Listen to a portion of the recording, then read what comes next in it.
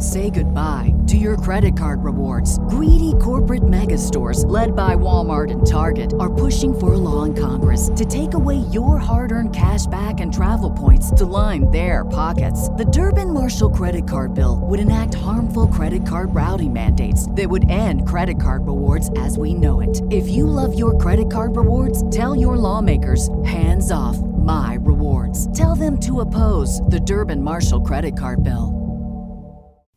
Mike Rowe here with a radical idea. If you want to see more companies make more things in this country, buy more things from more companies who make things in this country.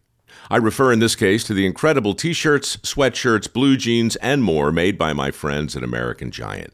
Everything American Giant makes is made in the United States. And right now, you can take 20% off your first order at american-giant.com/Mike. That's american-giant.com/Mike. I want winners. I want people that want to win.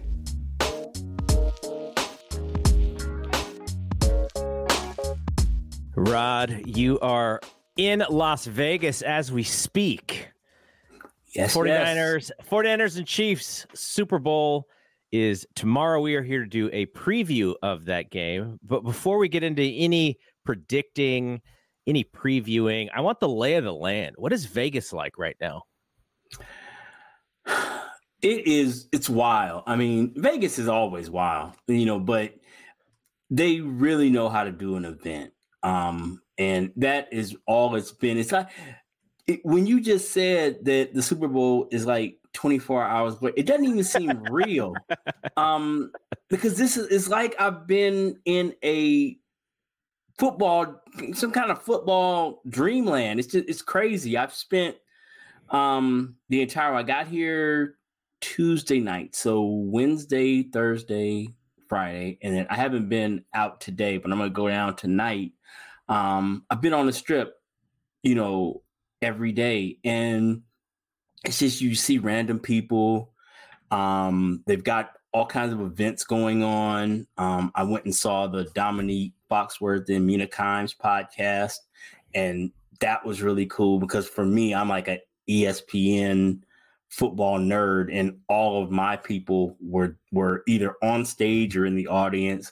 It was Mina, and who was, by the way, my favorite NFL analyst, Dominique Foxworth, Kevin Clark, Bill Barnwell, and then in the audience for me, Bomani Jones was there.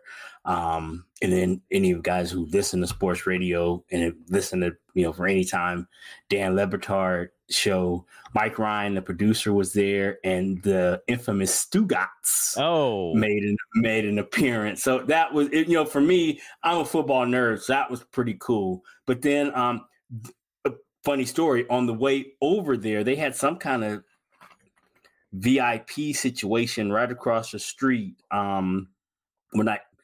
It's like the link, there's big wheel, and there's like a promenade where there's all kinds of stuff. And then they had like in this place called the Brooklyn Bowl, which is like a concert venue. They had some kind of VIP situation going over there called the NFL room.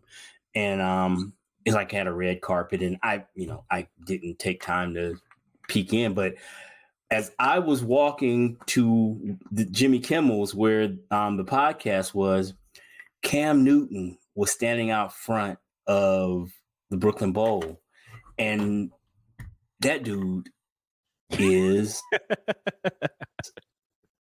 massive. He, to think that he played was absurd. He literally he's in great shape, but he's like a defensive end. I mean, it was crazy to think that this guy was because I've seen like big quarterbacks like Drew Bledsoe used to stay at a hotel that I worked at, and he's like tall, like 6'6", 6'5", yeah, but now he's not. Cam is like he's like big, like a lineman big, and then tall, and then when you think about the fact that he was like running 4.5, and it was like really weird. And then, like I had mentioned in the discourse, I saw JT, John Taylor, and Eric Wright at the Forum Shops, and that was really a blast for me because I don't really be approaching celebrities like that, but I felt the need to say something to them, because I've long held that Eric Wright doesn't get his due as a 49er. He was a great player. And when you play opposite of Ronnie Lott, that kind of happens. But he was every bit the defensive stopper. Think about as an offense, well, we're not going to go with Ronnie Lott. So what we're going to do is we're going to try to throw at Eric Wright. Good luck. He was really, really good. So it was nice to talk to them, and they both are seem to be, doing well, which is always good for older NFL players, because it doesn't always go great for the older alumni. What is like you have to play how many years and then you're in the pension or something? Like it's like 5 years, but then it's the weird ass thing is like, there's just like, to me, the fact it's $1 billion industry, but it's like 5 years and you get a pension, but then like 5 years after you retire, you lose your insurance, which is, which is, in most cases when these guys really, really start needing medical attention and whatnot, is just in time for the NFL to say, nah, we're good. Yeah. You can pay for it out of pocket. Well, that for them would be when it's most expensive too for the NFL, is when these guys get older, right? Yeah, exactly. 100%. And then like most players, like any of us who work and have had insurance, and you quit the job and then they send you that COBRA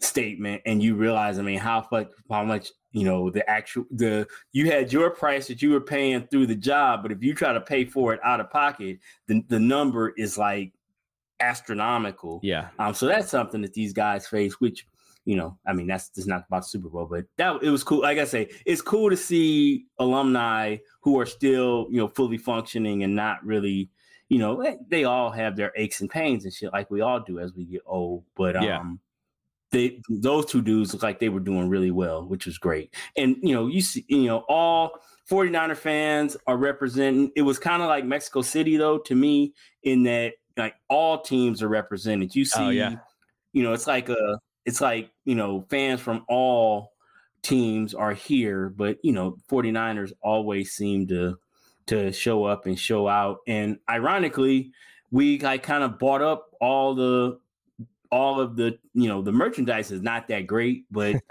I went to like several places looking for it, and like Niner fans had like bought out all this shit. There was a bunch of Chief stuff still, but it was hard. You were hard pressed to find 49er gear. And they said, yeah, man, it sells out as soon as we put it out, so, good job, 49er fans. Yeah. You mentioned Barnwell. I met Barnwell. I actually spent good half an hour at Barnwell one time. I was covering a wrestling event. It's actually like a pre-ticket sale kind of thing. And I was out there doing that. And then I walked over and I saw Bill Barnwell, and I was like, okay, I kind of knew he was also a little bit of a wrestling fan. And I don't know, just stopped paying attention to the wrestling event. I just chopped it up with Barnwell. This would have been January or February of 2019. So right before the Niners had a really good season. So when you have an opportunity to talk to Bill Barnwell, you just drop all the football questions you ever had in your life with he is so smart. I love listening to his podcast. I learned so much listening to all of those guys. He is very impressive with his knowledge. Yeah. And apparently, according to Mina Kimes, he's like an encyclopedia of like emo too. So fun fact. So you mentioned the merch game. I went to Dick's Sporting Goods this morning because I'm so thankful for this person too, and I hope I get a chance to thank them. But my stepdaughter's teacher is a huge 49er fan, and for the last 2 weeks, it's been like 49ers Day in the classroom, like every day. And and my stepdaughter, she trolls me about the sports thing because when a couple years ago, I bought her a Steph Curry shirt because we were having some people over for All-Star weekend. And so it's like, all right, got you a shirt. We're going to have this party. And she just refused to wear it. Just absolutely 100% not wearing it. And so then I was like, all right, well, you want to shoot some hoop? We'll get you out there playing basketball. Nope. No, I don't like sports.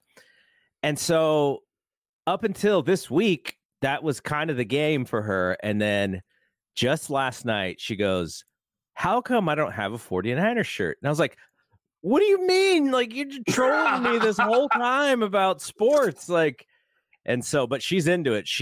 We got her a hoodie today, and then she went to Michael's and they picked up some stuff to make keychains. So she is making Go 49ers keychains for everyone who is coming over tomorrow. So she's in. Well, that's what's up. And I just have to thank this teacher, because this would not have happened if not for this teacher that she has. So I love that.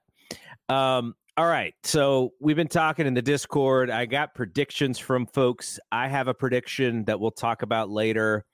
But first I want to talk about practice field gate. What is this about, NFL? Roger Goodell.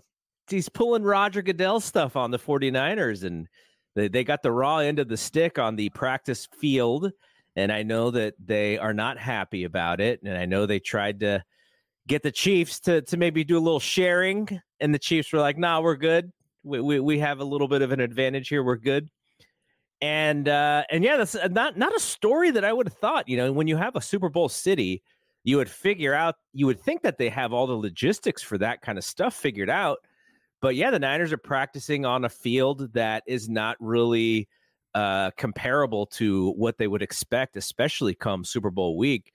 What did you take out of all of that nonsense that was happening there? Well, as a 25-year Las Vegas resident, I can tell you that kind of like it's been the past 3 years in the Bay Area with our drought scenario, rain is not something you have on your bingo card generally in Las Vegas. It just isn't. So those fields, like there's several really high quality fields, that one at UNLV. There was one at Bishop Gorman. There's several others, but rain made all of those really, really tricky. And there just isn't another, there was never going to be two indoor facilities. So it was never going to be equal. And the Chiefs were the home team. They flipped that. So it's AFC, NFC, they alternate years. So this was just their year. So the home team got the Raiders situation, which happens to be indoors.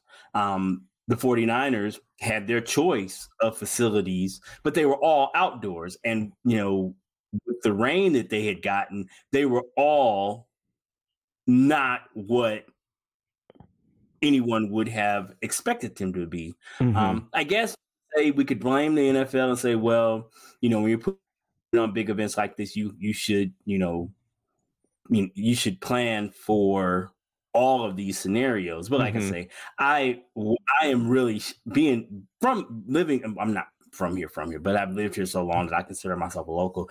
The weather here, I can't ever remember it being as bad as it is this week. I mean, it has been horrible. It's been not only cold and windy but rainy too, which, like I said, it's the desert. We don't really get much water here. So things like drainage are things that are, when you get any water, they're just not built for drainage. What drainage? Why would we have constructed this with drainage? As in, it just is something that doesn't come up. And we see this in other cities where, like, I remember a couple years ago in Atlanta, they got snow, and like at the airport, they didn't have any kind of de-icing equipment because why would they? I mean, it's just something that doesn't come up. So yeah, that was kind of unfortunate. And again, if the Niners had known, like, I heard Kyle Shanahan say at one point,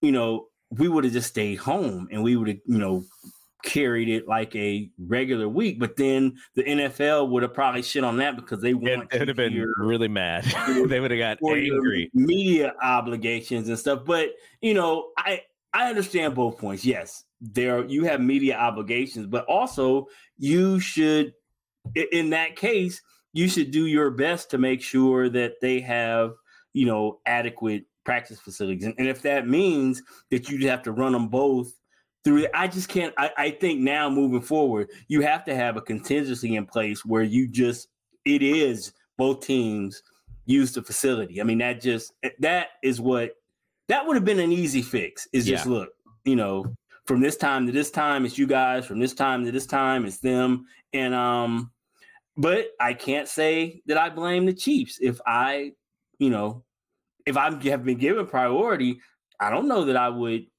voluntarily, choose to share. But at that point, I think the NFL should have stepped in and said, "Hey, look, this is just what it's going to be."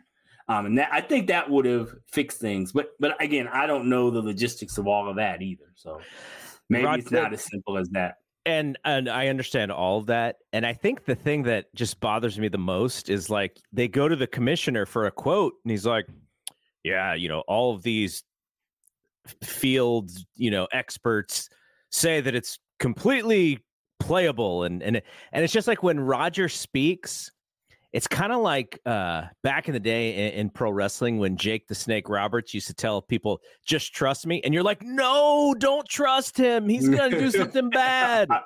That's what I hear with Roger Goodell. When he speaks, I just think that he's lying. And so I'm like, God. He's definitely a lawyer. Yes. You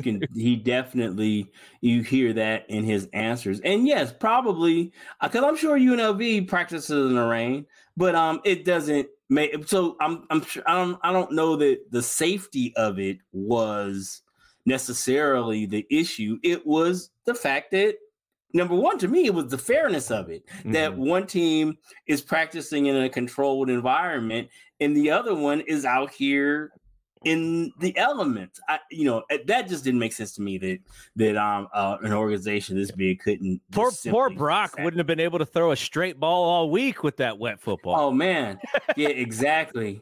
Brock says more rain, just what I need in my life. Yeah, the whole thing, like, the game is such a giant extravaganza, and I already saw some Twitter accounts who are tracking Taylor's flight from Japan to make sure she gets in.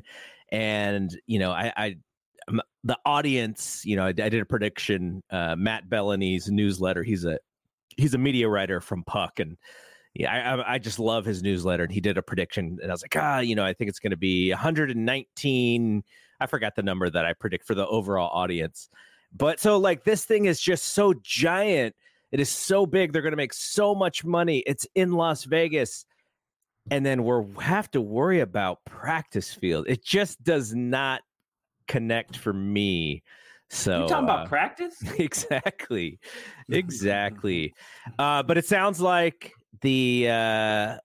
everything went well. My fear was injury, like on this.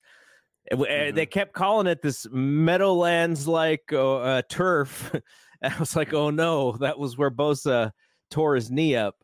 And so I'm happy to hear that it looks like they're going to have a clean injury sheet there. And I think the Chiefs are down their star guard, right? Is he the guard? Chooney definitely is not going to play. So yeah. So, at this time of the year, if you have a clean injury sheet, then that's a positive. They've lost a couple of guys, they lost Hufanga, they've lost Cleveland Farrell. But other than that, they should be raring to go.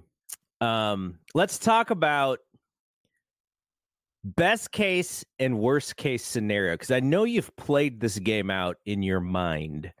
And the worst case scenario is, that's the one that keeps you up all night. And I think the thing that I am most fearful about for this team is that at the end of the day, we just realize that the pass rush, which we depend on so much, that it's just not there, and it allows Mahomes to pick that secondary apart, because that has been our story all year long about how this defense performs, is that the pass rush is key. And that is my fear, is that they cannot get to Mahomes. Look, Mahomes is not going to get sacked anyways. Mahomes is going to throw every ball possible away, or he's going to scoot around and buy time and throw to the second tight end who's getting out, who's just figured out how to wiggle himself open. But the fact, if they can't bring pressure in a consistent way, then you're talking about the technician of all technicians just going, that guy, that guy, and the Niners won't be able to get off the field. That is my worst case scenario for this game. What have you thought about your worst case scenario? What is your fear? Say goodbye to your credit card rewards. Greedy corporate mega stores, led by Walmart and Target, are pushing for a law in Congress to take away your hard-earned cash back and travel points to line their pockets. The Durbin-Marshall credit card bill would enact harmful credit card routing mandates that would end credit card rewards as we know it. If you love your credit card rewards, tell your lawmakers, hands off my rewards. Tell them to oppose the Durbin-Marshall credit card bill. Well, that is definitely one of them. I had my most important things, and that was definitely one of them. Was I kind of went back and watched that last year's game against the Chiefs and how they did a really good job of neutralizing Bosa with all kinds of screens and running at him, chipping him, jet sweeps, all kinds of stuff to try to kind of slow him down. And we know that was Defensive Player of the Year, Nick Bosa, who was like at the height of his powers. If you ask Bosa, they just hold a lot. That's what he said. But he's just not that guy this year. And so that is a big concern, is what happens if we can't get pressure, because it just, like you say, we're up against it anyway, because we are primarily a zone defense team. And while in man, it looks like it's going to come to Gibson to be the guy on, it's going to vary on Kelsey, because what I found in rewatching is he's basically like Debo and CMC for them. I mean, because you just never know where he's going to line up. He might be in the backfield. He might be out at the X. He might be in the slot. You just never know. And it's hard to get, people. I see people in the chat or on Facebook talking about, well, we'll just double team him. Well, good luck. I mean, how do you do that when you have no idea when the huddle breaks where the hell he's going to be? And if he's like inside, like the third receiver in, it's hard. It's hard to, double that guy. So yeah, it's going to, and you have to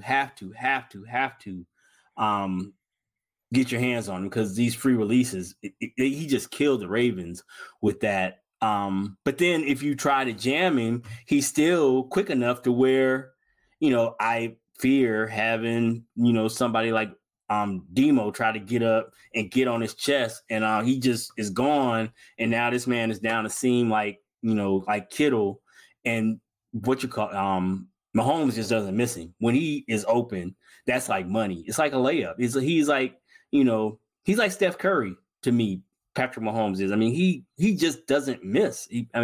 So yeah, the pass rush is important. You have to, like all quarterbacks, you have to get pressure, but you really just can't let this guy stand back there and pick you apart, because it's death. It's death by 1,000 cuts if you do. I mean, you do have an opportunity that if you can get him out of this game, Blaine Gabbert, baby, is the backup. Blaine Gabbert, I think he had 35. The revenge of Blaine Gabbert. He had 35 attempts, 17 completions, 0 touchdowns, 3 picks. So that's our guy. We got to get him in the game. Now, and we talk about kind of the difference in that Chiefs team this time is, I'm talking about compared to the last Super Bowl, like just the weapons that Mahomes doesn't have this time that he did the last time. And so you would think, just using sort of a logical brain, he's probably going to have to rely a little bit more on Kelsey. So the attention goes more on Kelsey. But Andy Reid is brilliant at his job. And Travis Kelce and Patrick Mahomes are brilliant at their jobs. So they're going to be creative, and they're going to keep the 49ers defense on their toes. And then if we can't get the pass rush, then they're going to have to do some blitzing. And by doing blitzing, then you leave less guys in coverage. And the whole key of the 49ers defense is the ability to get pressure with just those 4 guys. I think, especially after rewatching the last several games, particularly that Detroit game, Steve Wilks does not get enough credit for what he does in trying to manufacture pressure because these guys aren't getting it. So it's not like we keep hearing these statistics about how we're blitzing way more than we ever have. Well, we have to, because these dudes aren't nobody. If you look at the, especially in the last 6 games, it's like Nick with like 40 pressures, and like the next guy is like 15. I mean, we're just not getting it, and so he's trying to manufacture it, and it's not something that we really do. So it has at times ended up creating openings. If we don't get home, it creates gaps and shit that people who know more about this say. It creates gaps and openings in the defense. Because players are being asked to do things that they just aren't necessarily comfortable with. But he is making good calls. Which is what I've always been saying is, I don't know enough to know if it's his calls, but I know we need to play better. And so I can see that we're just not playing at our standard. So we need to do that. And hopefully between the two, we are able to confuse them and maybe make Mahomes make a mistake, because that's what you see when you watch the Chiefs is with Spagnuolo, you never know what the hell they're doing. They have calls that look like blitzes, and then they drop 8, and then they have things that look like 0. So you think they're man, but they're zone.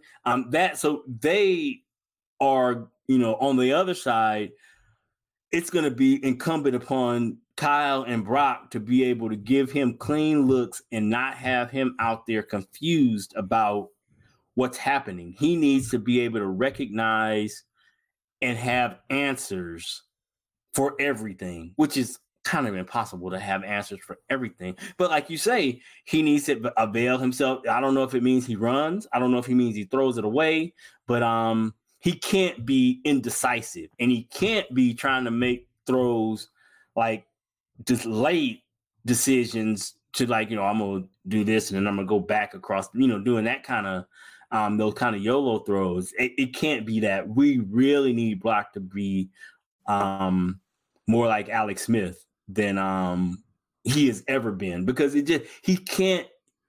I would rather him throw it away than just throw it up there and put the ball in harm's way, because he has made plays for us, on those 50-50 balls. But I just think we can't afford turnovers this game. I don't think I could be wrong, but I just don't think that if we lose a turnover battle, I think it makes winning this game an even harder uphill climb.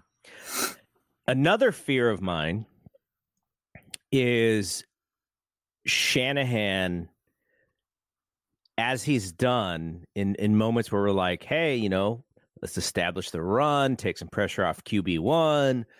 And then all of a sudden it's like right out of the gate, like 9 straight throws to open up the game. Like there is something there with Shanahan being able to create a balanced game plan, because I'm sure him as the play caller, he probably goes, okay, if we run these plays properly, these pass plays, we're just going to go up and down the field. But then you don't know what Brock doesn't see. You don't know what one of those passes that Brock throws gets batted down. You don't know, somebody, does something wrong and then all of a sudden it's 3 and out and you're punting. And so that is also a thing is, we have the guy who just won the offensive player of the year or whatever is CMC. And I don't want CMC to feel like he is not getting enough run. I actually want CMC to be like, hey guys, I'm tired. You got to put Elijah in this game. Like I'm getting a lot of run. And that's what I want to see. But obviously there's things that Kyle sees in these games where he's like, well, we could run it here, but if we actually develop this play and it works, like we could have these big gains, these giant gains. So that is the fear as well, as Shanahan just unable to keep the balance in the game plan. I think, number one, if you're ever going to have a 30-touch CMC game, this would be it. I mean, what are you saving him for? But yes, I don't know, but I would imagine what happens in those cases is if I was a defensive coordinator, I would try to bait Kyle into throwing the ball. I would give him looks that would make him feel like I can throw on these guys. Because if I am a defense, what my fear is that they establish the run and we can't stop it. And then the whole playbook opens. Then they got play action, or it's just a matter of getting your face. What does Marshawn say? Hit him in the face over and over and over and over and over. You don't. That's a fate worse than death of the defense, is just to be physically dominated. So yeah. I think that might play into it too. It's the defense is like, okay, we're gonna give this dude these heavy boxes, and we're gonna try to bait him into throwing the ball. And Kyle's like, cool, I trust Brock.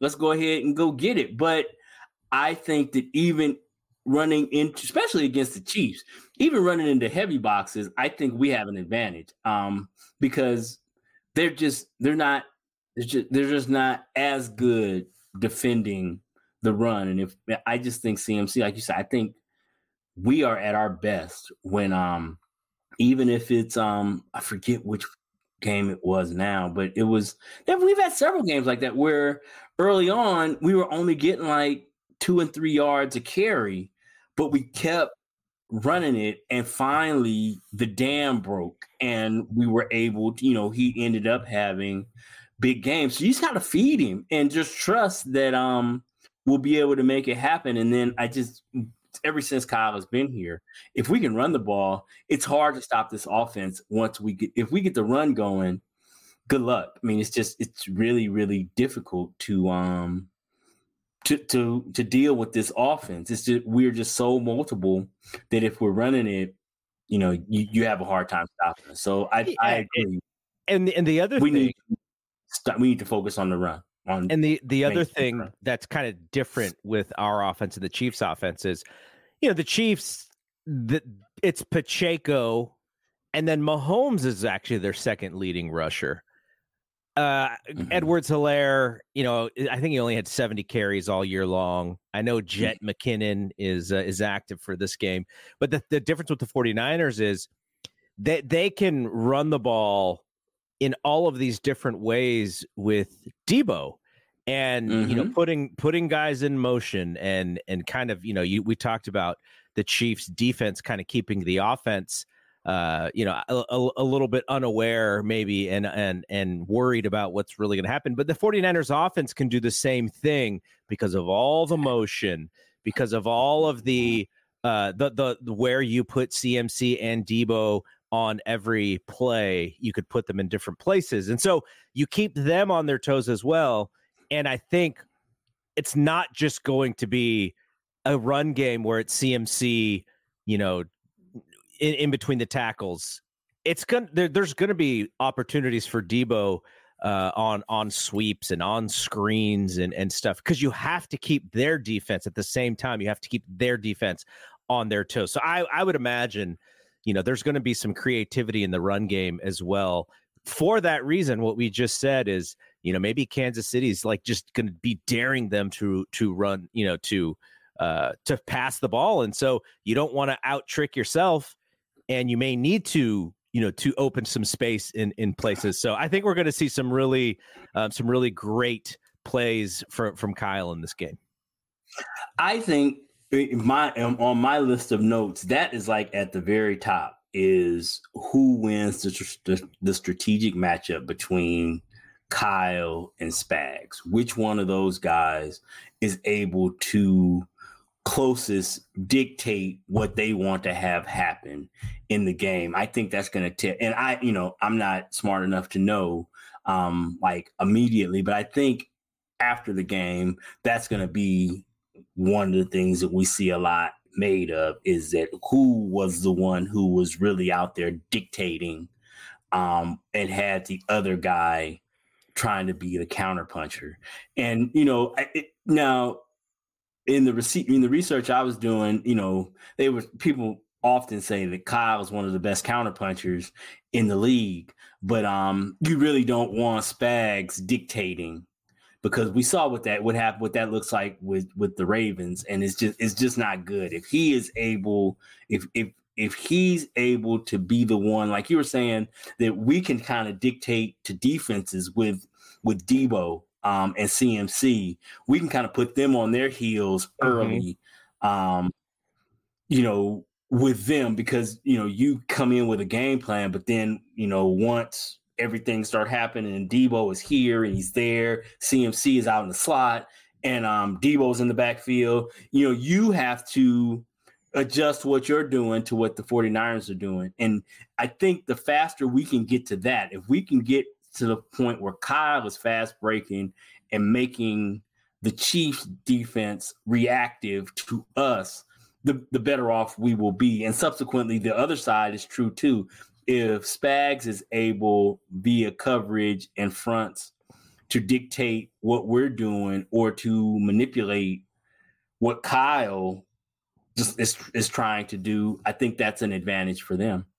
The other thing from a worst case scenario perspective is, because this is Brock's first Super Bowl, that is an advantage for the Chiefs. You don't expect Mahomes to be flustered in any way whatsoever. He has been here. He has won a couple. He has lost one. So, he is not Montana in this scenario, but he's tried and true, and nothing is going to freak him out at all. And if you're the Chiefs, I think you do feel that is an advantage. We've seen these slow starts by the 49ers in these two playoff games. Some of it is Brock getting out to a slow start, and then Brock figuring it out and then playing so much better in the second half. But in a game like this, you kind of wonder how much of that they can afford to do. And if I'm the Chiefs, I'm like, I'm bringing heat immediately, trying to get him to turn the ball over. And then if he proves like he's ready for a lot of that stuff, then maybe you do play it a little bit differently. But I think they're probably coming for blood immediately in the beginning, just to see what the dude is made of. Well, I mean, you don't have to go any further back than Christmas night. I mean, he clearly got rattled. I mean, there's no question about that. And rightfully so. I mean, I know if I hit 3 drives, out of bounds, that 4th drive is, I grip it a little tighter. It's just human nature.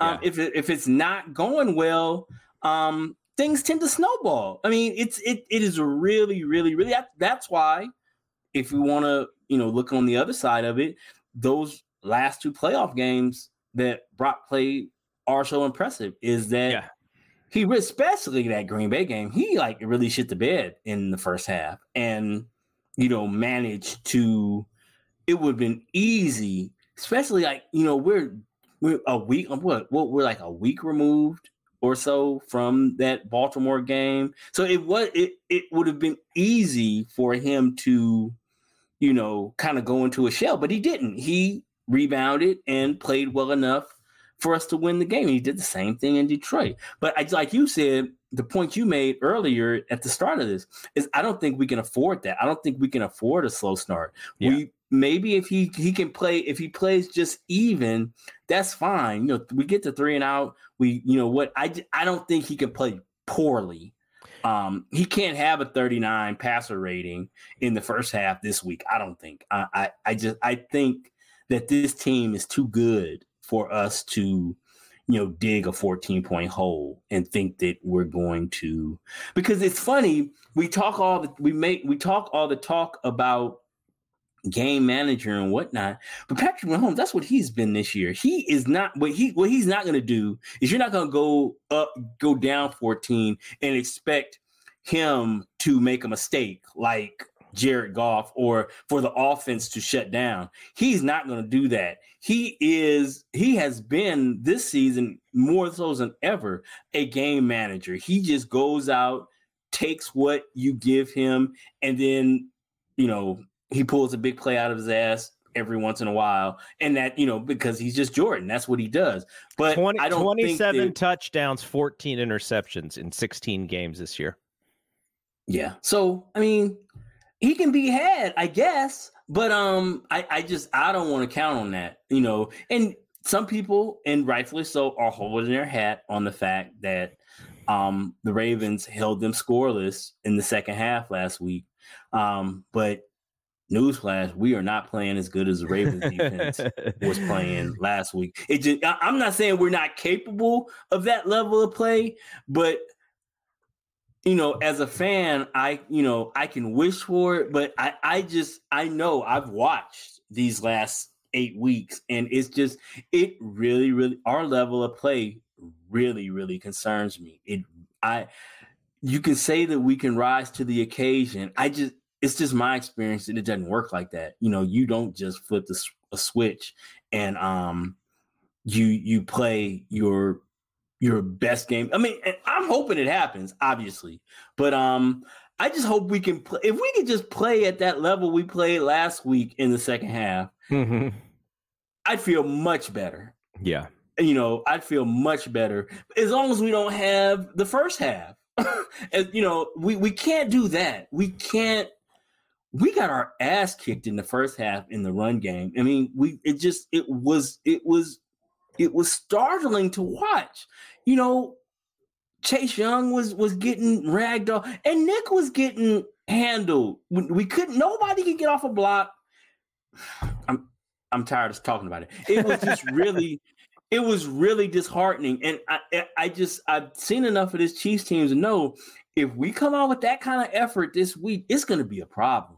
It's really going to be a problem. So hopefully we don't. Hopefully, at very least, we can play. That's what I'm hoping for. Talk about how I hope it plays out.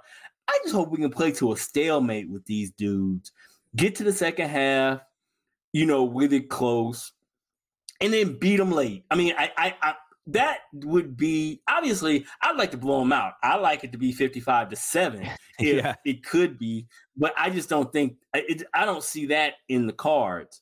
I think it's going to be a close game, and I think that if it is a close game, and if it's a game in the fourth quarter, I just think, and maybe that's the fan in me, I just think Kyle and Brock and Sims, I think they find a way to get it done.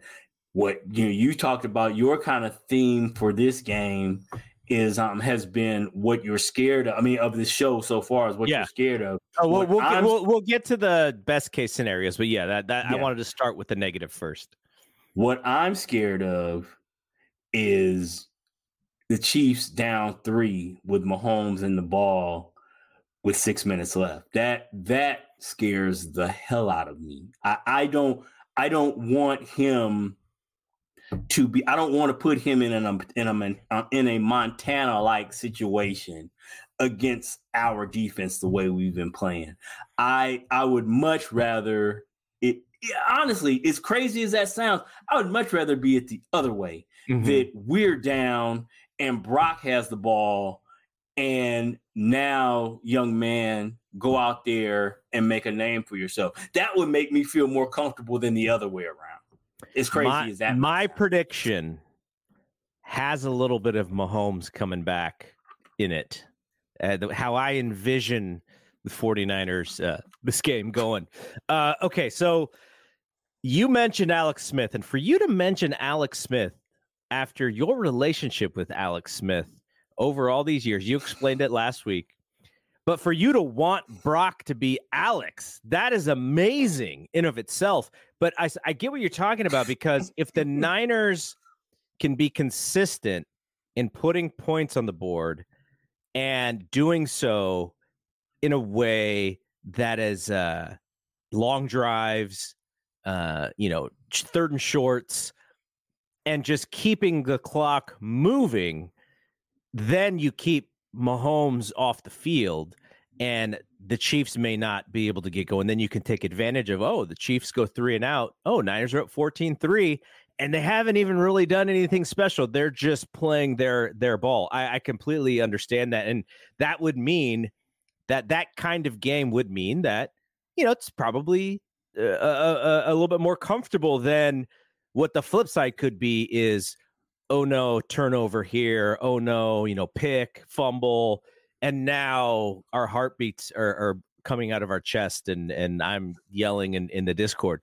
I would, I think some of that also though is the defense, because the defense, if Brock and the Niners go down the field and it's 7-0 and the Chiefs in 4 plays tie it up and then you're back on offense, like that's a different game for Kyle to call. He's like, we're going to have to score because our defense cannot stop the other team from scoring. So that's a different game. So best case scenario is exactly what you said. And I think building up more than a 3-point lead heading into the fourth quarter, it's got to be a 10-point lead. So that one score doesn't kill you, because like you said, you're talking about Magic Johnson in the backcourt with the basketball in Patrick Mahomes. And that is the scariest scenario for the 49ers because of how they beat us the first time. Like, what did we had a 10-point lead in that game, and I think we lost by 11. It was like a 21-point swing. And that was with Jimmy G. I think he went like 2 for 9 down the stretch passing. Not his best showing there. Because the city was about to be Jimmy's, by the way. If he wins that game, it's Jimmy's city, and he could not sustain. So it's funny. You mentioned that the last two quarterbacks, their 2 pass plays change everything for them. If Cap hits that throw in the corner of the end zone, if Jimmy hits Goodwin, I mean, it changes everything. Their whole legacy changes. So yeah, I'm hoping in my scenario, I'm hoping Brock makes the play, and that it cements his, as much as you can in your third year. He's still going to have a lot of growing pains or growing to do. I'm not going to say that's going to make he won't be a made man necessarily, but he would to use like a jiu-jitsu reference, he would probably get his purple belt if he's able to lead us, on like a game-winning drive or what though? In the Super Bowl. Yeah, because we talk about this. We talk about this being a quarterback franchise because of Montana and Young.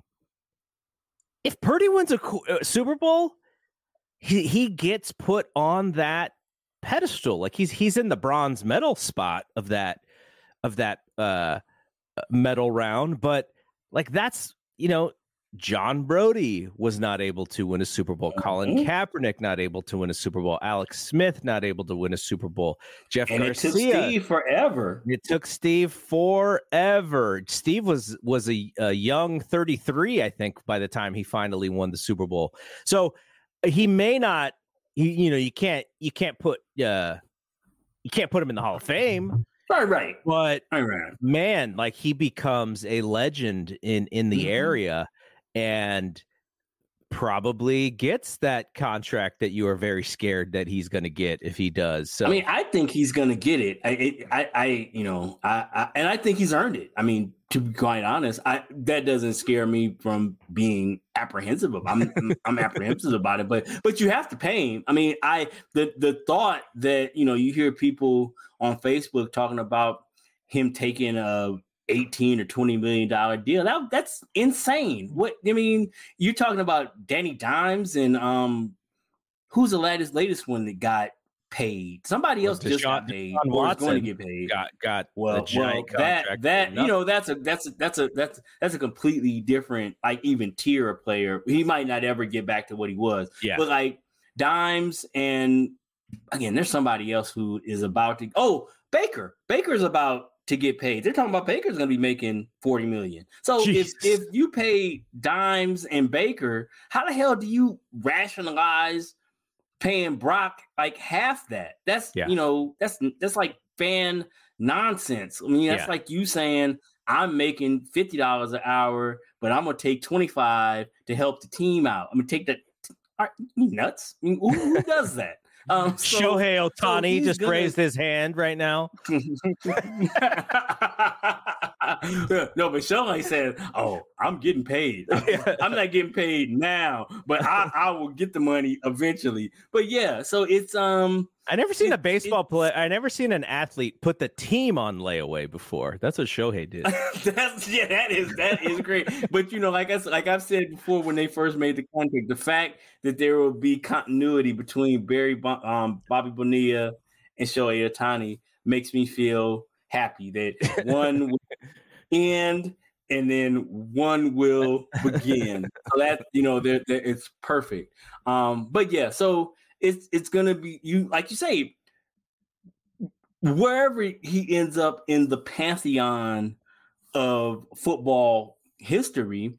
Like you look at Nick Foles and Joe Flacco, they are gonna be forever beloved in Philly and Baltimore, and he'll be that way here. That's probably already gonna be the case.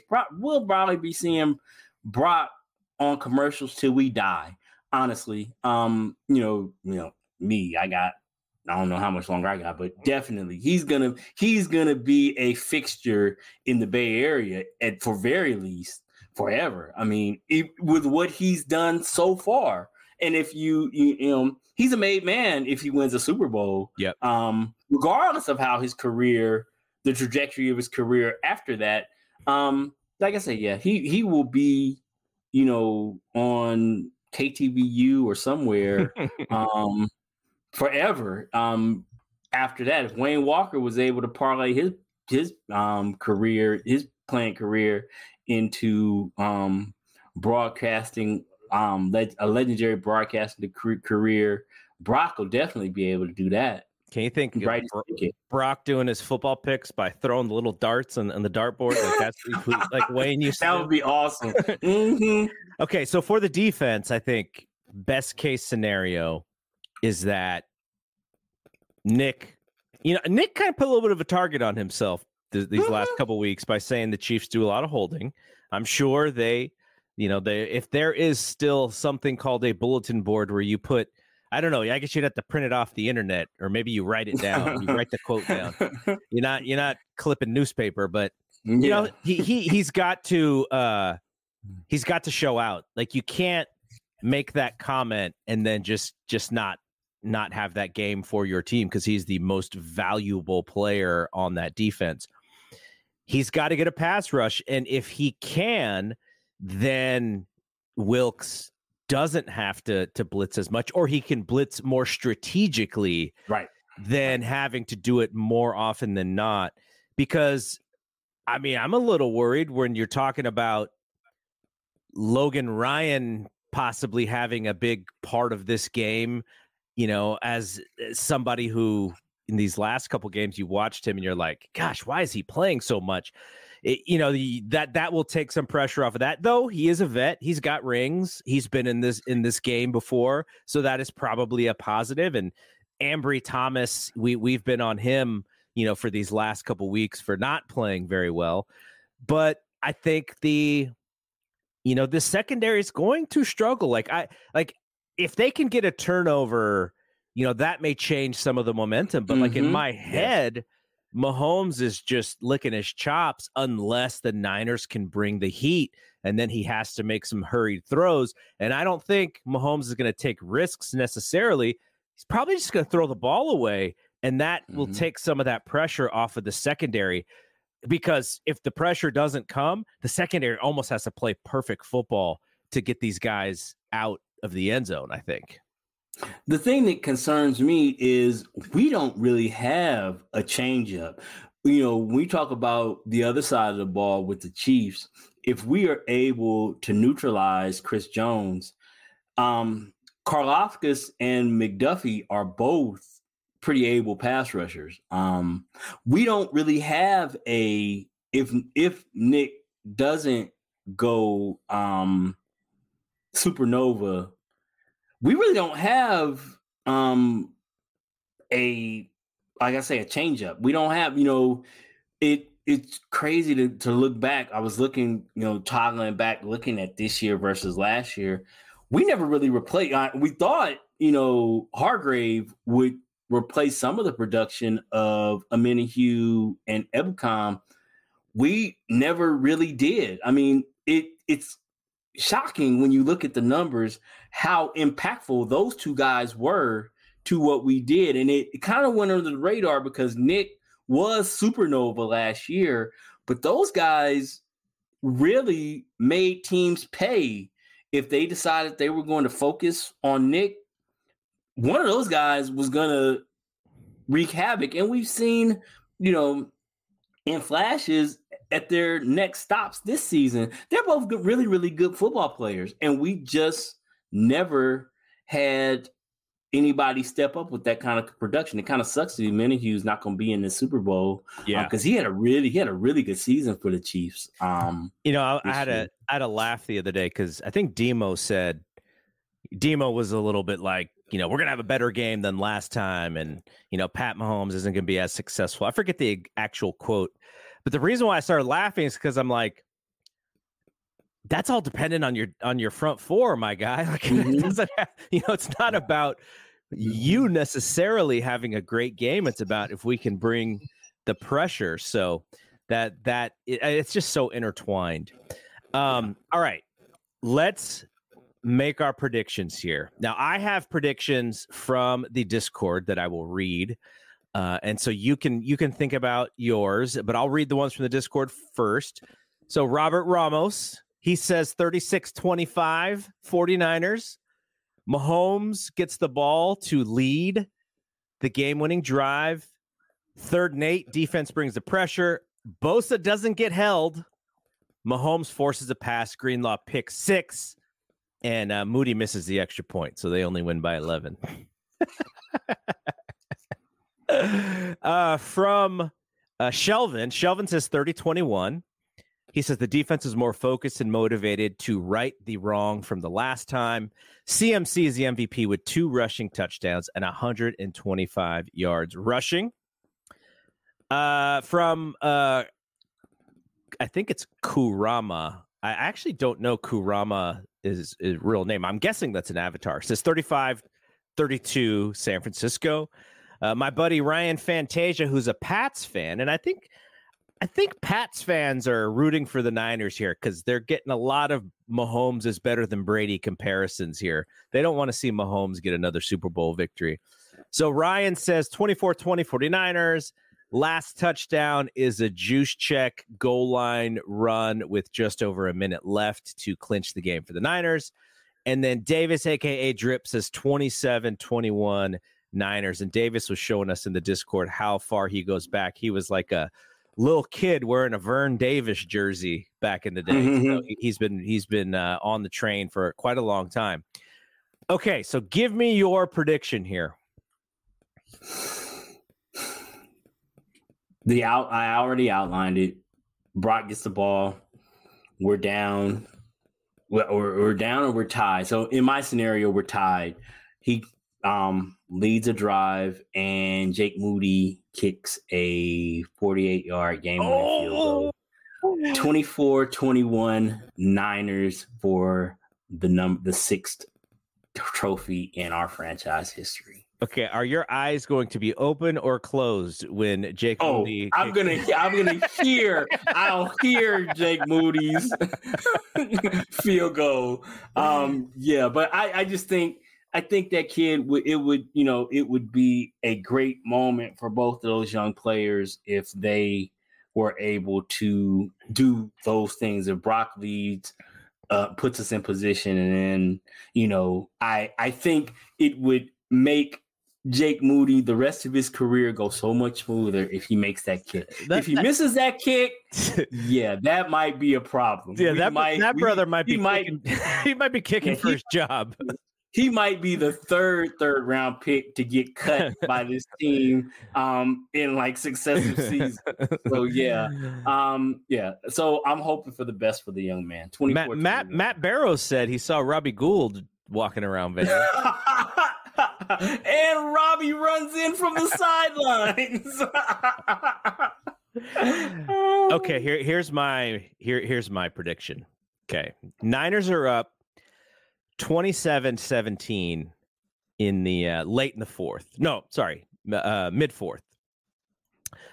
The reason why they have 27 instead of 28, it's 4 touchdowns, is because Robbie misses an extra point. So me and Robert Ramos are on the same page here.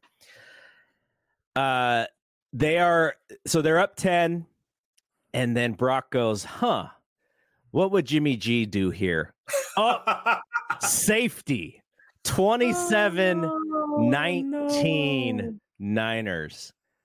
5 minutes left in the game. Patrick Mahomes is driving downfield. They need 8 to tie. With 0 seconds left, he scores on a run himself. So it's 27-25 Niners. 0 time left on the clock. 2-point conversion to tie the game and force it into overtime. And Fred Warner gets away with basically manhandling Travis Kelce on the 2-point conversion. Niners win. Chiefs fans are very angry. And Bosa at the end says, no, that wasn't a hold. We're good. So I'm going for the major drama, like the most dramatic Super Bowl finish in the history of the game. Niners 27-25.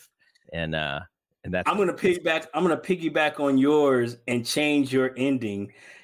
Taylor Swift runs out onto the back of the end zone. The 49ers defense is distracted, and Travis Kelce scores to tie it. She said, shake it off.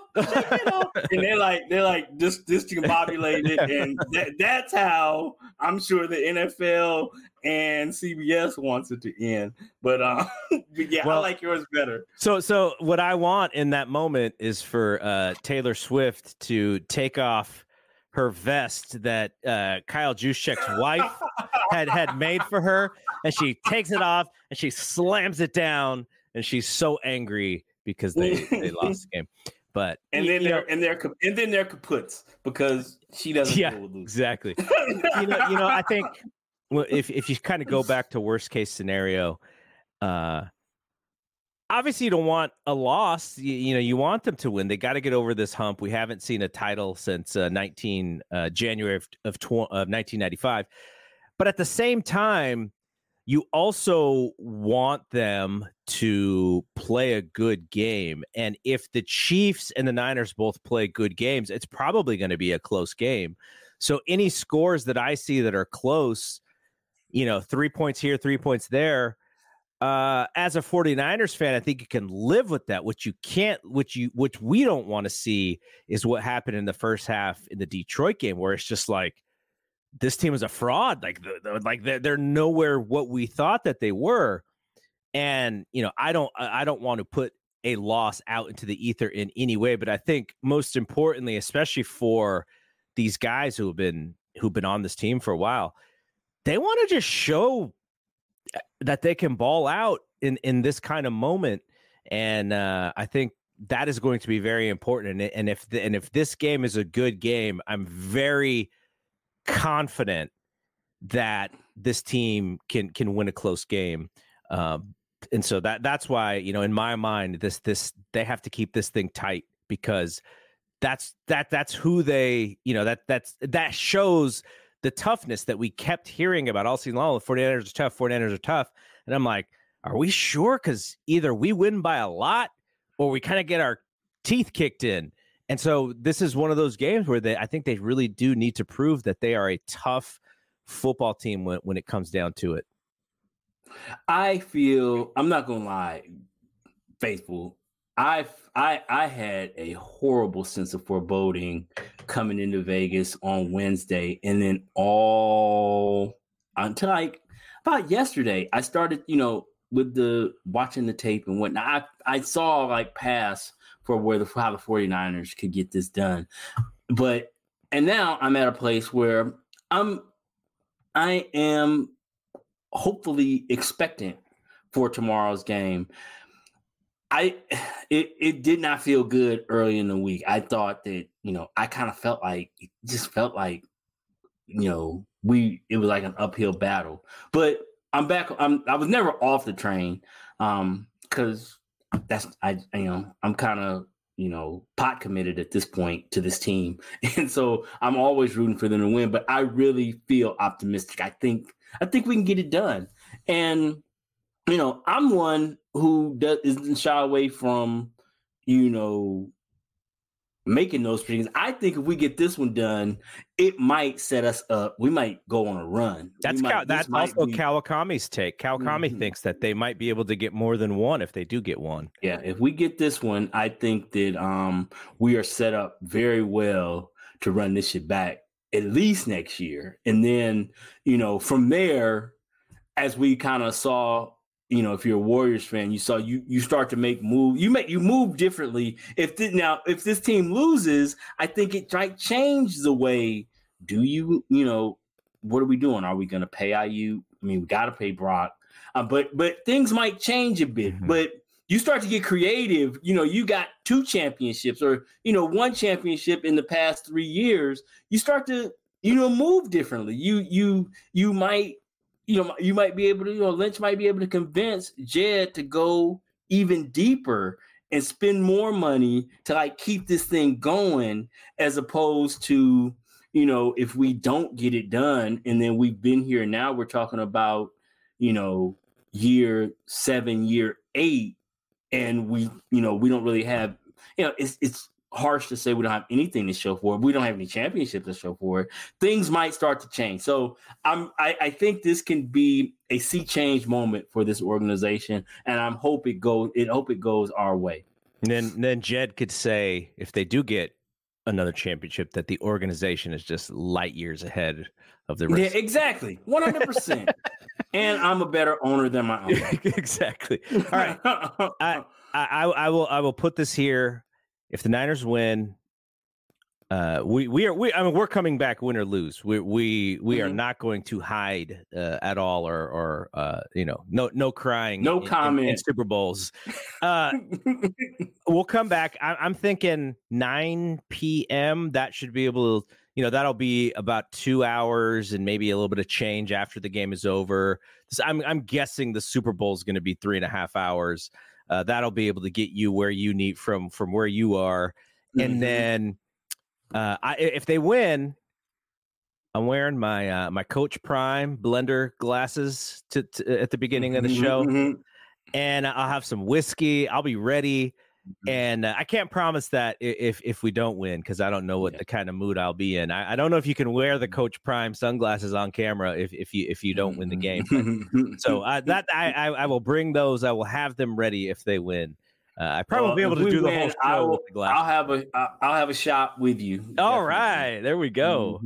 Let's go. All right. So we've been here all season long. This is our second year of doing this podcast. And in 2 years of doing this podcast, Jed might want us to be maybe the official 49ers podcast, because in 2 years, we went to the NFC title game and the Super Bowl.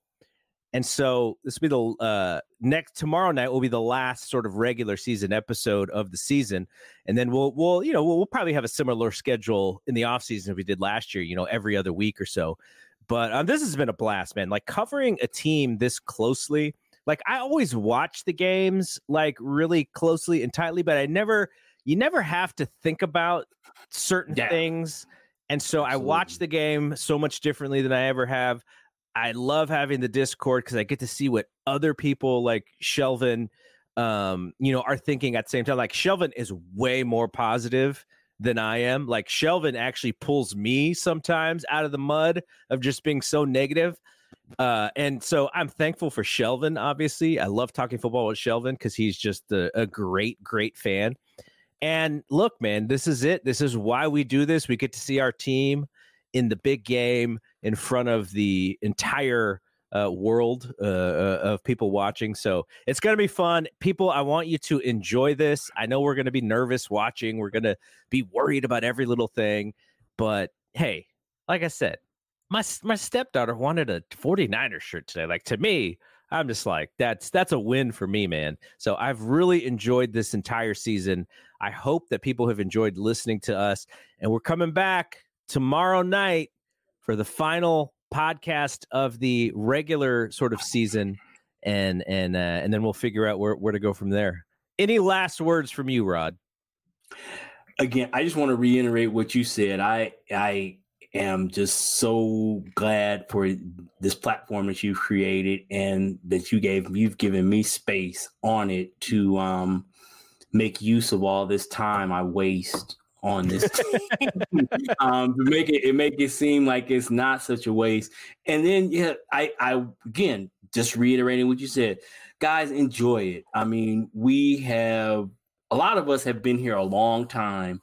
And to get back to here, to be on the precipice of seeing this, and then so many of you have never been here. Yeah. So again, enjoy it, and hopefully this time tomorrow or a few hours from now tomorrow, we'll be world champs. Yes. So yeah. All right, everybody. For Rod, I am Double G. We will see you tomorrow night. Peace out. Say goodbye to your credit card rewards. Greedy corporate mega stores, led by Walmart and Target, are pushing for a law in Congress to take away your hard-earned cash back and travel points to line their pockets. The Durbin-Marshall credit card bill would enact harmful credit card routing mandates that would end credit card rewards as we know it. If you love your credit card rewards, tell your lawmakers, hands off my rewards. Tell them to oppose the Durbin-Marshall credit card bill. Everybody in your crew identifies as either Big Mac Burger, McNuggets, or McCrispy Sandwich. But you're the Filet-O-Fish Sandwich all day. That crispy fish, that savory tartar sauce, that melty cheese, that pillowy bun. Yeah, you get it. Every time. And if you love the Filet-O-Fish, right now you can catch two of the classics you love for just $6. Limited time only. Price and participation may vary. Cannot be combined with any other offer. Single item at regular price. Ba-da-ba-ba-ba.